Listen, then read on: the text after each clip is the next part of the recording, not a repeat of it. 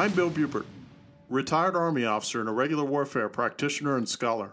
Welcome to Chasing Ghosts, an Irregular Warfare podcast, the show that examines the mythos, lost history, bad thinking, martial malpractice, and government incompetence that informs so much of irregular warfare. I want to peek behind the curtain at the vast machinery and briar patch politics of insurgency and counterinsurgency, and everything in between. Now, let's go ghost hunting together. Hello, and welcome back to Chasing Ghosts, an Irregular Warfare podcast with me, Bill Bupert. This is going to be another episode of Excursions where we sort of step out of the portfolio that I ordinarily address, which is irregular warfare as an umbrella rubric term for all those things that aren't the big fight or the conventional fight. But today we're going to talk about naval history, naval power, and that kind of thing. This is episode 34, CG Excursions, Deep Six, the Carrier Force, Naval Power in the 21st Century. Some administrative notes. I wanted to thank all my listeners who have written to me in correspondence on my email. Also wanted to announce that I now have a Substack page which has comment sections for each of the previous 33 episodes, which will be 34 once you're listening to this, because this will have then been published. If you wish to get in touch with me directly, that will be cgpodcast@pm.me. That is cgpodcast@pm.me. So we'll get started. So while I always have been and will remain extraordinarily interested in irregular warfare, of course, as people may have noted, I'm interested in all kinds of aspects of warfare and military history. And the middle son and I, Connor, just so happen to be naval history geeks also. He and I have read all of the late James D. Hornfisher's books, with the exception of the last one, which was Who Can Hold the Sea? The U.S. Navy in the Cold War, 1945 to 1960, which I commend to your attention. I commend all of Hornfisher's books. We tragically lost him at an early age to cancer. I think it was 2 years ago. Probably one of the preeminent and really interesting and extraordinary writers in naval history. Highly recommend if you get a chance to take a look at that. Well, it just so happens that that book really inspired me to write about what I've long considered to be an anachronism in the American and Western arsenal, which is the use of aircraft carriers and their accompanying flotillas, and the enormous cost that these ships happen to cost the respective countries that have them. It just so happens that America has boasted the largest carrier forces from World War II on. The first carrier was, of course, launched in 1911, I think it was. A storied history, well over 100 years old, as a naval implement of war. And then, of course, we find that because of the Japanese preparation and execution of extraordinary naval aviation skills and what was known as Kido Butai, those 4 ships that were sunk by the Americans at Midway in 1942, brought naval aviation to the fore and made it so that all the previous investments in capital ships, to include the largest class, which would be battleships, December 8th, 1941, all of that blood and treasure and national pouring of resources into the construction of large capital ships, to include the battleships, was not because, of course, we see on the 10th of December, 1941, the Prince of Wales and the Repulse, on their way to assist the Greater East Asian British colonies, were sunk in the South China Sea by Japanese naval aviation, marking the beginning of the end of the battleship and capital ships for the most part. There were not a lot of battleship and capital ship engagements that took place during the entirety of the war. Most of the engagements happened to be naval aviation. National navies planet-wide today are all in the hazard and tend not to be the kind of blue water fleets that we're accustomed to seeing. For instance, as of January 2024, there are 47 active aircraft carriers in the world operated by 14 navies. The U.S. Navy has 11 large nuclear power fleet carriers carrying around 80 fighters each, largest carriers in the world. Total combined deck space is over twice that of all the other nations combined. The U.S. Navy also has the Gator Navy, the amphibious assault ships that are used primarily for helicopters, although these also each carry up to 20 VTOL or STOL fighter jets and such. And the Harriers that the Marine Corps would famously have used in the past are now being replaced by the F-35 Bravos and Charlies.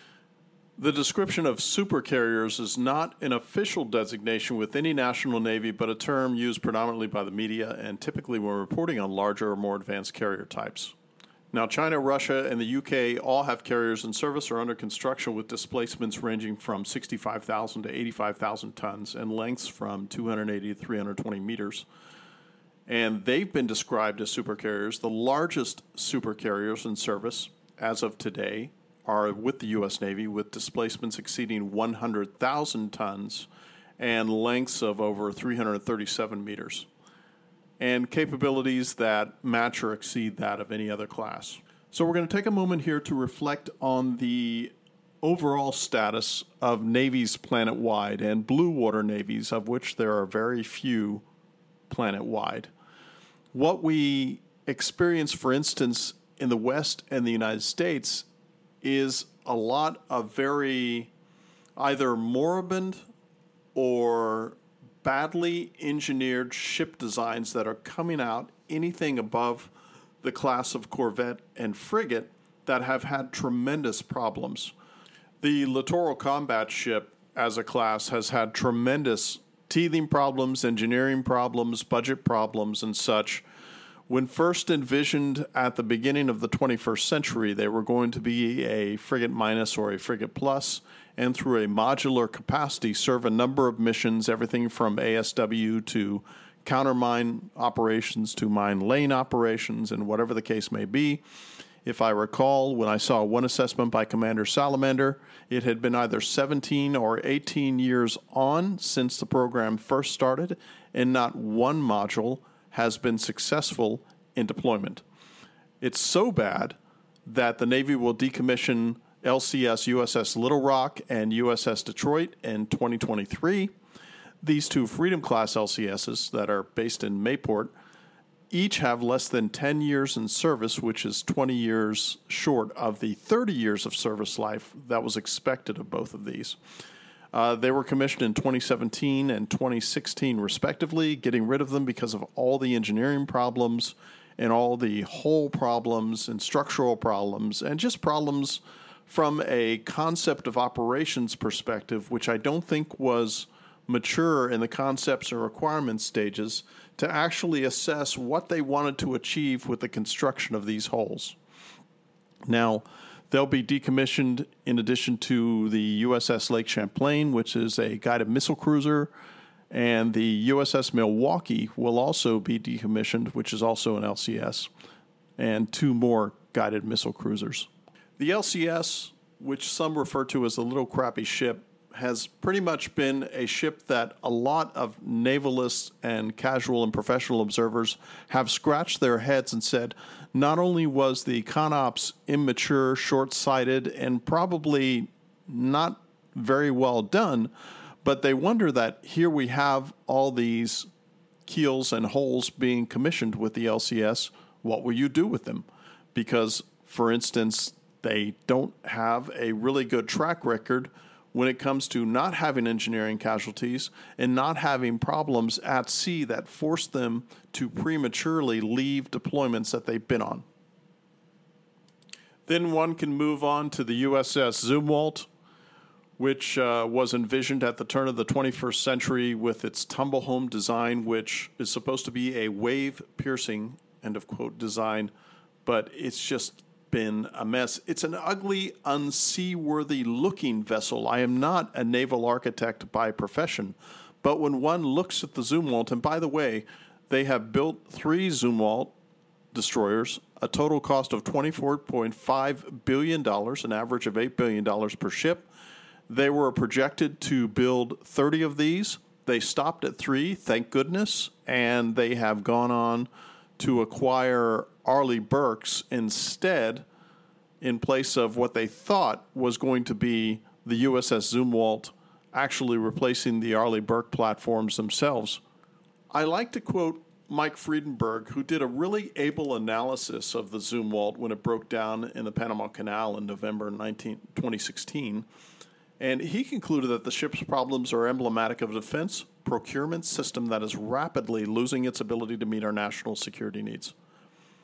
He went on to detail problems relating to the skyrocketing costs, the lack of accountability, unrealistic goals, a flawed concept of operations, the perils of designing a warship around stealth, and the failure of the advanced gun system. That advanced gun system, by the way, the Lurlap, apparently was going to cost $1 million a round. Even the U.S. Navy said maybe that's a lot of money and canceled it, so this ship was deployed with vertical launch systems only and no gun system whatsoever. Friedenberg concludes, quote, "The Zumwalt is an unmitigated disaster. Clearly, it is not a good fit as a frontline warship. With its guns neutered, its role as a primary anti-submarine warfare asset in question, its anti-air warfare capabilities inferior to those of our current workhorse, the Arleigh Burke-class destroyers, and its stealth not nearly as advantageous as advertised. The Zumwalt seems to be a ship without a mission," end of quote. In addition to these things, you will note that when you look at it, because of the stealth characteristics that were required, it doesn't have a phalanx close-in weapons protection system. Those are those R2-D2-like systems that you see that have an RPM of rounds per minute of 3,000 to 6,000 rounds per minute, so that it can take down with a wall of steel incoming munitions or UASs or UAVs or such. Which brings us, of course, to the USS Ford, CVN-78, the successor, allegedly, to the pretty successful Nimitz nuclear-class carriers, yet another nuclear-class carrier. Again, we have concept of operations problems. We have what's called concurrent technology, where the carrier was built with a system that wasn't quite up to speed as far as its technical capability of being entirely usable, if not safe, for launching and retrieving aircraft and all the other things that a very large supercarrier has to do for a living. Well, what you had with the USS Gerald R. Ford is that it has continuing problems. When you look at some of the Director of Operational and Test Evaluation reports that have been issued by the Navy, they find that a lot of the Ford's challenges are very severe. Now, DOT&E's core concern centered on the maturity of the new technologies, those concurrent technologies that were installed aboard the Ford. Poor or unknown reliability of systems critical for flight operations, including newly designed catapults, arresting gear, weapons, elevators, and radars, could affect the ability of CVN-78 to generate sorties. Sorties are combat or non-combat generation of a flight that takes off and returns. Now, Ford is unlikely to achieve the sortie generation rate requirement because it is electromagnetically based instead of steam catapults. Steam catapults for U.S. Navy carriers before the Ford were the way that carriers had done their business in the West, more exclusively in the United States, for the launching and retrieval of aircraft. Those steam systems were vital for that to happen. One thing you have to keep in mind, and I am not a naval aviator, but I have colleagues and friends who were naval aviators, is that when that jet takes off, whatever it may be, it could be the old 18s, could be the 35s. We could go back all the way in time to what was happening in World War II with the prop-driven aircraft and the Korean War that were driven off the decks. You are at full throttle to leave that deck. It looks long, but it's maybe not long enough for most aircraft. Full throttle, in addition to the marginal energy impulse given by the steam catapult itself. Now, what happens is, if that fails for some reason, and you have insufficient velocity, what you're going to do is find yourself, as the naval aviator, going into the drink either in front of or next to the aircraft carrier, and if you're lucky, that aircraft carrier traveling at about 30 knots into the wind to give you the additional velocity and speed measurements that you need to make it off the deck, doesn't run over your aircraft once you hit the water. You will note that 10 to 15 degree deck offset that you will see when you look down at an aircraft carrier today in the modern world is meant so that if that failure does occur, when that naval aviator finds himself in the drink, he is at angle off bow or starboard from the carrier so he doesn't get run over by the carrier in the process. Now let's keep in mind that the U.S. Navy accepted the Ford 6 years ago when it lacked the capacity to do what one would characterize as the primary job of an aircraft carrier, which is to reliably retrieve and launch aircraft. Now, what would be some of the other problems that they've discovered at DOT&E? What they've discovered is that some of those self-defense systems, the electronic warfare systems, the multifunction radars, and the cooperative engagement capabilities, that's a tracking and data fusion and distribution system, exhibited, quote, deficiencies and limitations that would reduce the overall self-defense capability of the ship, end of quote. Let's also keep in mind that if we hearken back to the 100-plus carriers that the U.S. Navy ran during the conduct of the Pacific War, mostly in World War II, some of those carriers, especially the Essex class, I think, had 5-inch guns on them for self-defense. You will be hard-pressed to find 5-inch guns in service in the U.S. Navy today anywhere. So I mentioned how important it is to have the steam catapult system, the SteamCat systems, to launch the aircraft. These same systems are used to arrest the landing of the aircraft once they return to the aircraft carrier. Now, the reliability of the CVN-78 catapults, arresting gear, and jet blast deflectors continues to have an adverse effect on sortie generation and flight operations. Now, these launch and recovery systems at the core of the Ford are the core of the Ford's capabilities. This is what was touted. The electromagnetic aircraft launch system, EMALS, was designed to be an ultra-reliable replacement for the SteamCat, which was the Navy's proven system. However, this EMALS reliability numbers are running well below expectations. Now, keep in mind before I read the following quote from you from March-June 2022, when it came to steam catapult mean times between failures, which is MTBF in engineering acronym speak, of approximately 35,000, which means that 1 out of every 35,000 launches on the proven steam catapult system would be a launch that would fail and possibly sending that naval aviator and his aircraft into the drink to be rescued. Now, what would you suppose those catapult mean times between failures are here? They were 600 cycles between failures, a fraction of the 4,000 plus cycle design goal. You'll notice that 4,000 cycle design goal is significantly less than the steam catapult mean time between failure of approximately 1 in 35,000. And then again, we have the carrier's advanced arresting gear, AAG, has similar challenges.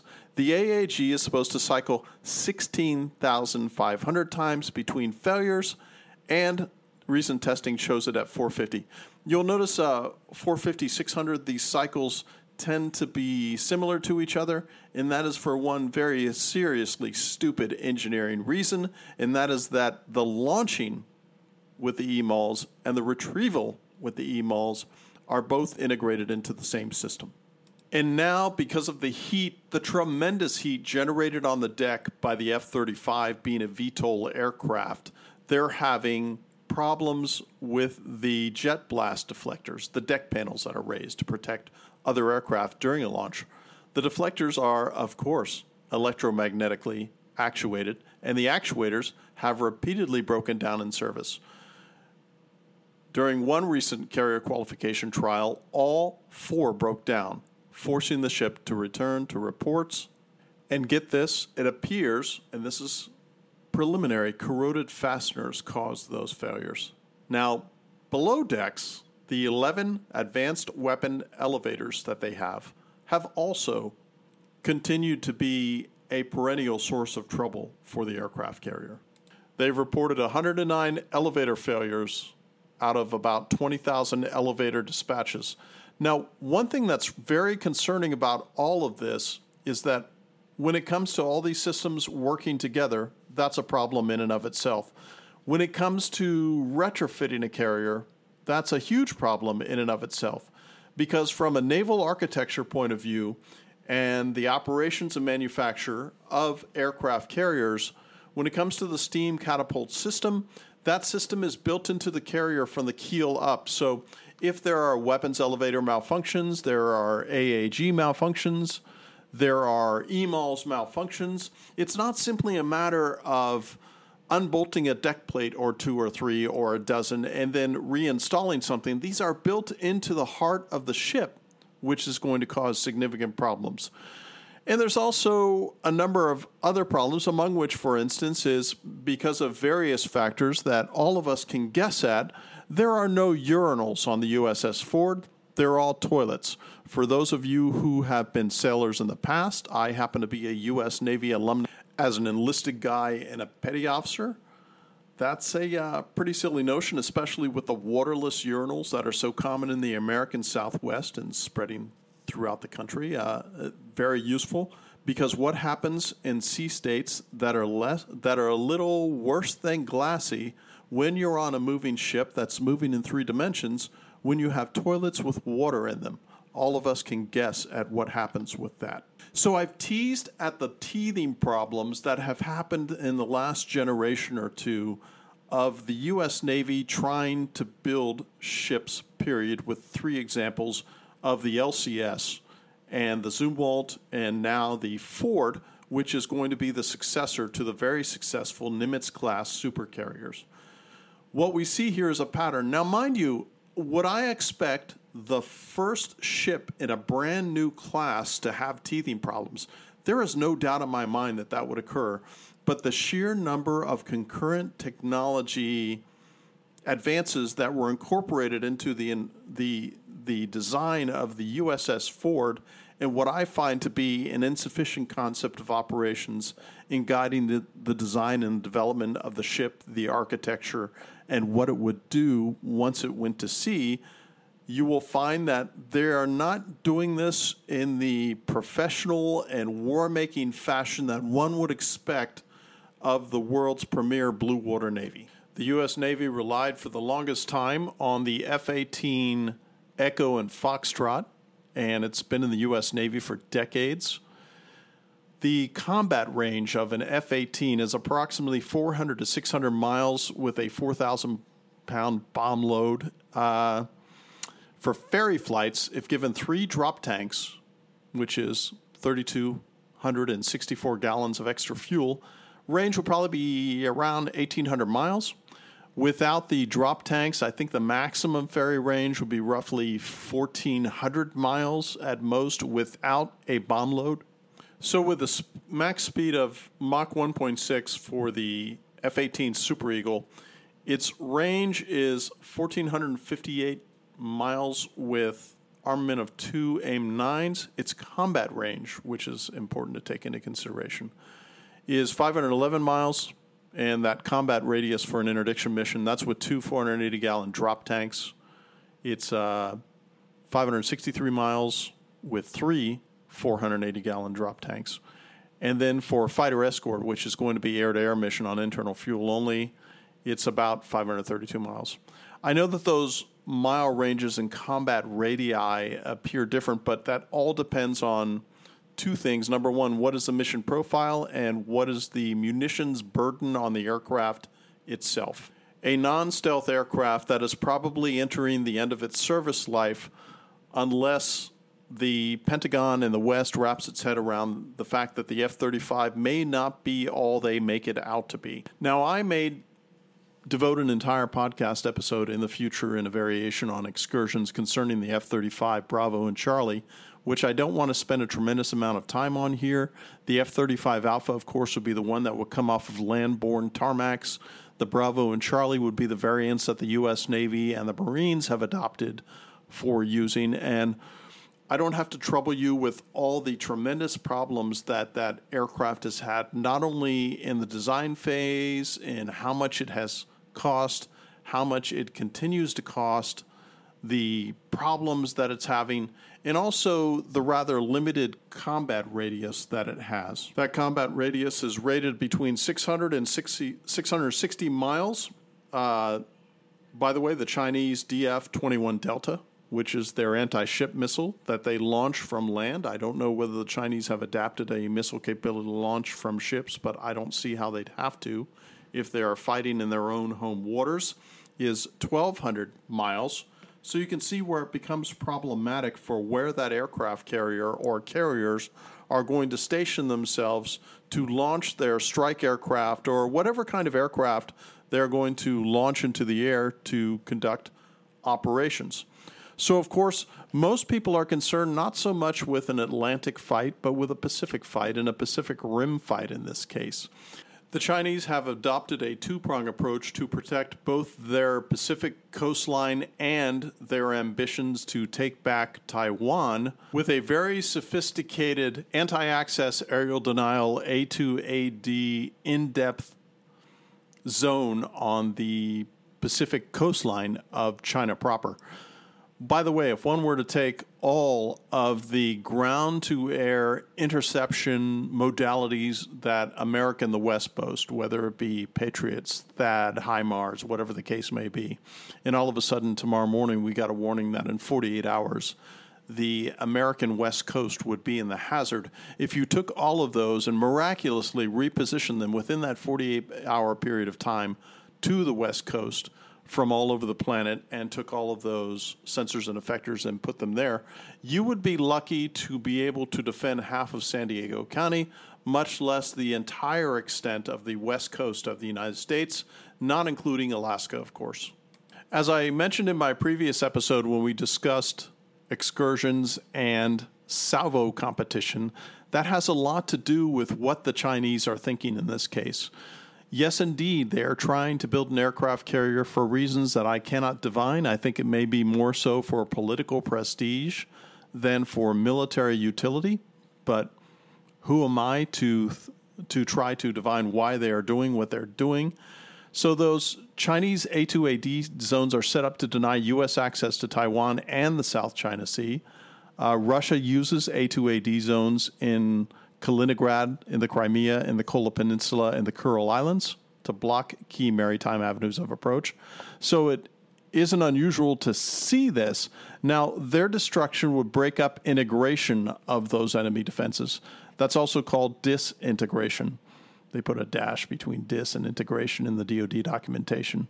For decades, the offense-defense balance was firmly on the offense. Emerging technologies in the fields of network AI and space are shifting the balance back to defense, which has been the primary means by which the Chinese and the Russians have contested their peer competitor in the United States. China has also decided that not only would they have a layered defense and in-depth defense and an offensive defense, having a DF-21 Delta, as I mentioned earlier, that has a range of 1,200 nautical miles. And all of those ranges, by the way, keep on going out in radii.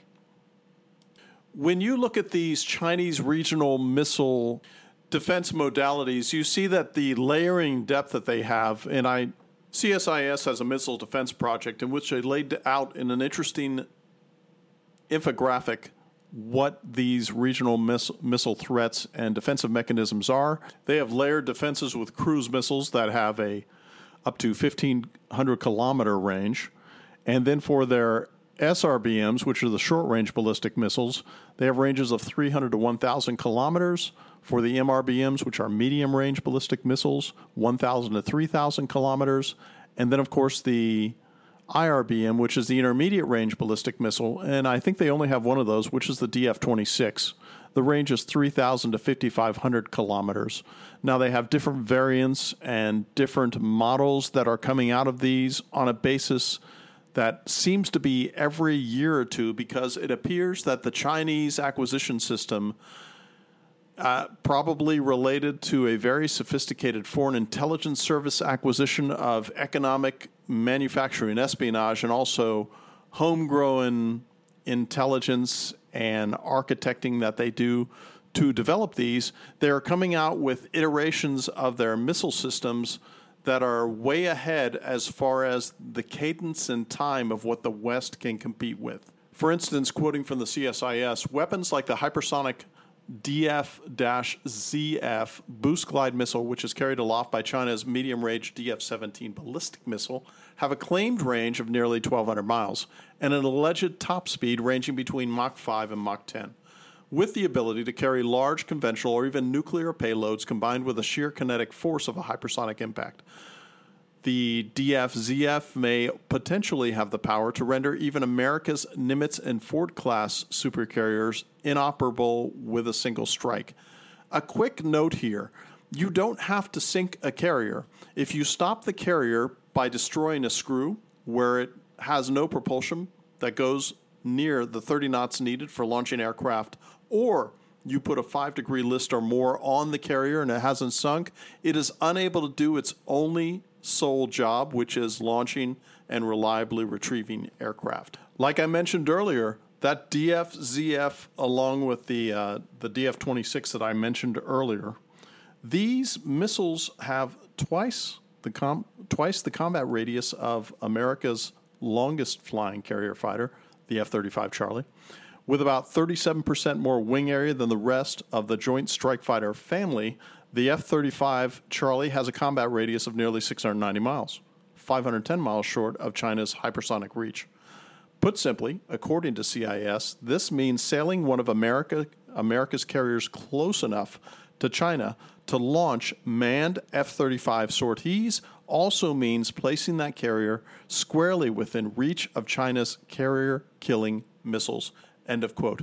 And I would also note that when one looks at a map of the Pacific and you see the regional hegemon of China in the west, and then you see the American global hegemon of America in the east, these DF missiles, I think that the primary job of the Chinese armed forces now is going to be that they're going to try to keep extending the range over time until that range stops American carriers from safely leaving their ports on the United States West Coast, much less in Pearl Harbor, Hawaii. By the way, I had mentioned the jet blast deflectors that are on the USS Ford. A Pentagon Test and Evaluation Office noted in a January report that the Ford's jet blast deflector, the large panel that raises just before a jet is catapulted off the flight deck to protect the ship and sailors from intense heat, was among the systems with ongoing reliability problems. The report notes that the electromechanical actuators that raise and lower the panels on Ford-class carriers were at the heart of the jet blast deflector reliability problems. The Navy has made several mods to these deflectors, but still, during August underway of last year, the ship saw actuator-related failures in all 4 jet blast deflectors on the flight deck. So again, the fact remains that the USS Ford, 6.5 years after delivery, still appears unable to match the sortie generation performance a World War II era carrier, the USS Midway, for instance, CV-41, exhibited during Desert Storm. So we also have to entertain something that's called the 1/3 rule when it comes to deployability in military assets. What you have, whether landborne, seaborne, or airborne assets, for the most part, is that you'll have 1/3 ready to go, 1/3 in train-ups, roll-ups, or after-action reviews, and then 1/3 on which maintenance is being done. Now, when it comes to America's naval nuclear carrier, midlife refueling and overhaul can take 4 years, even though when it comes to submarines, which are not a subject of this particular episode, but nonetheless, we have had some of our nuclear submarines in refueling and overhaul operations, what is called refueling and complex overhaul, ARCO, RCOH in naval parlance. It could take 3-4 years, but we've had one that's been dockside for nearly 7. Although I will tell you that 4 years is probably Maybe optimal because the USS George Washington CVN 73, which is the nation's sixth Nimitz-class nuclear-powered aircraft carrier, they just completed their ARCO on May 25th, 2023, but they entered the ARCO August 4th, 2017. So obviously that's more than 3 years. Its extended 69-month ARCO process, they address challenges such as the COVID pandemic, supplier interruptions, competing requirements for resources. Those are the excuses given by the Navy, but one can probably look back and find that it will be longer than 4 years as a regular part of naval operations from this point forward. So just the daily cost of running a Nimitz, not a Ford, running a Nimitz is approximately $1.5 million. But as everybody who is aware or has watched Hollywood, or maybe you've been in the Navy and you know this, it's going to cost probably $6.5 to $7 million. I would say that more north of $10 million per day because of the armada and flotilla that accompanies a carrier in a carrier battle group, which would be the associated destroyers, possibly a frigate, possibly submarines, possibly maintenance ships that would accompany it. It's very expensive to run these on a daily basis, much less the sunk costs and the maintenance cost and the unintended maintenance costs. So I thought it would be interesting to examine the cost of these warships and how much do they cost on a regular basis apart from the carriers themselves. The Zumwalt, according to the CBO, the Congressional Budget Office, has the lowest annual operating cost of any warship in the U.S. Navy at $100 million annually. And that's on a $8 billion ship. Littoral combat ships, those little crappy ships, they're about $100 million. The Ticonderogas, with their 122 VLS cells and powerful Aegis combat systems, it probably $110 million per ship annually. Arleigh Burke's about $140 million annually, $140 million for attack submarines, ballistic and cruise missile submarines, probably $170 million. This is all according to the CBO. Amphibious assault ships, the Gator Navy, because of the high density of personnel and the U.S. Marine Corps also being a part of that, because on average each amphibious assault ship has 1,450 personnel associated with it, and this number doesn't include the Marine Expeditionary Unit that's aboard the ship, and that's 2,200 packs and 30 aircraft.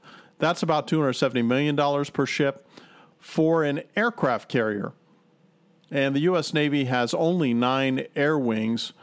You're talking the average annual operating cost of one supercarrier is $1.2 billion. A carrier air wing, which has approximately a little north of 4,900 packs, annual operating budget of $910 million per unit. So a carrier with its air wing, you're looking at $2 billion a year to maintain them. So I'd mentioned earlier about the carrier strike group and the associated ships, both surface and submarine, and how much that costs. So in total, the annual cost of operating 11 carriers and 9 air wings is around $21 billion, which is approximately 25% of the reported Russian annual defense budget. I'm not certain what it is for the Chinese, but it is considerable nonetheless.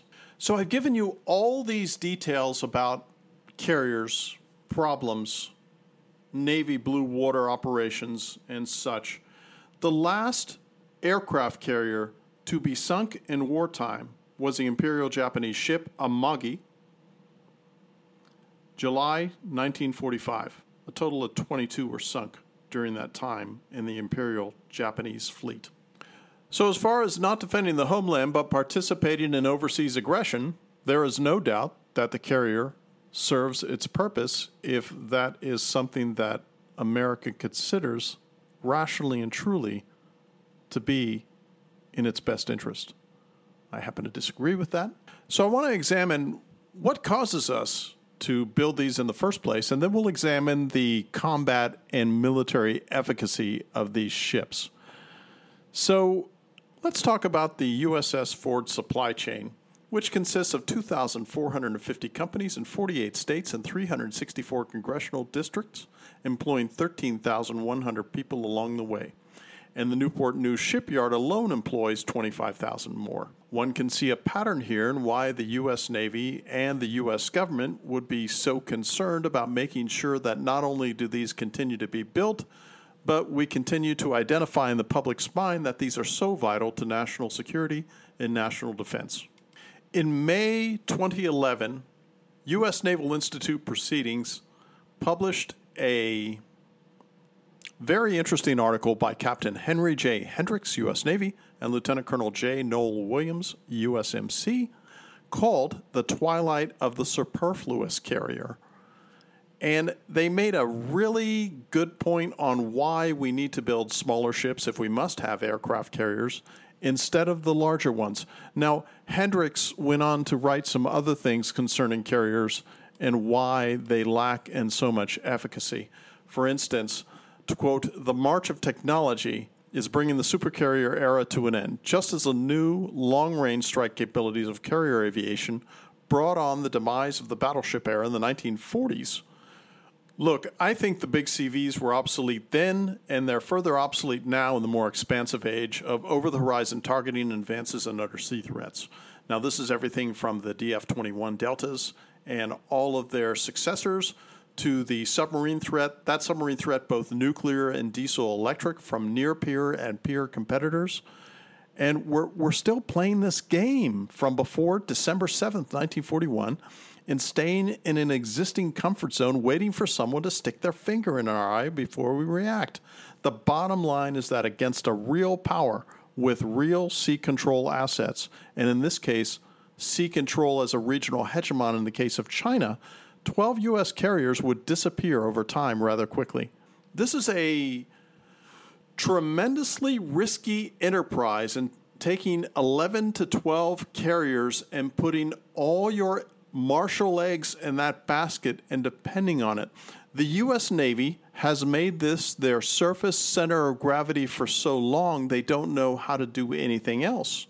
Now, mind you, advances in precision-guided munitions and missiles, and of course evidenced by the 100 minus or 100 plus, depending on how many vertical launch systems are on surface ships that the U.S. Navy currently deploys and fields. There is a tremendous advantage to using these from a cost and salvo competition basis that doesn't put all of one's eggs in an extraordinarily expensive basket. So what am I proposing? Here's what I'm proposing. The bottom line is the age of the carrier is matching the age of the crossbow and the chariot. Very extraordinary, ideal weapon systems for their times, which were quickly overtaken by revolutions in military affairs and paradigm shifts in the way war was fought, which instantiated that both the chariot and the crossbow, for a period of time, were good, but now they're not. They were anachronisms at the time, contemporaneously with other weapon systems that were emerging. Now, what we have with the carriers is we have this almost allegorical and apocryphal mindset in the United States and the West that since we won World War II in the Pacific with these, they must be perfectly appropriate today. Yet again, and this is the third time in this episode that I'm really hammering this home, December 8th, 9th, and 10th, 1941, in that 3-day short period of time, showed that the previous investment over the previous 80 years in battleships and capital ships and naval gunnery, by the way, which had only existed in its present form with turrets that could elevate and turn about for the past 80 years prior to 1941, became anachronisms for the most part. What won the conflict tactically at times was naval gunnery. What won the Pacific War strategically was naval aviation.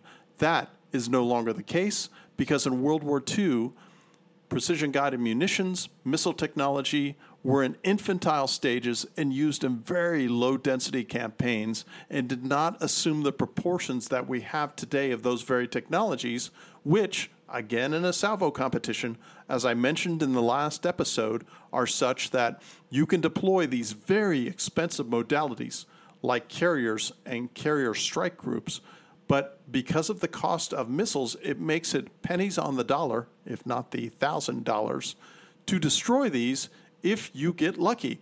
Remember what the IRA told Maggie Thatcher. Hey, you've got to be lucky all the time. We've only got to be lucky once.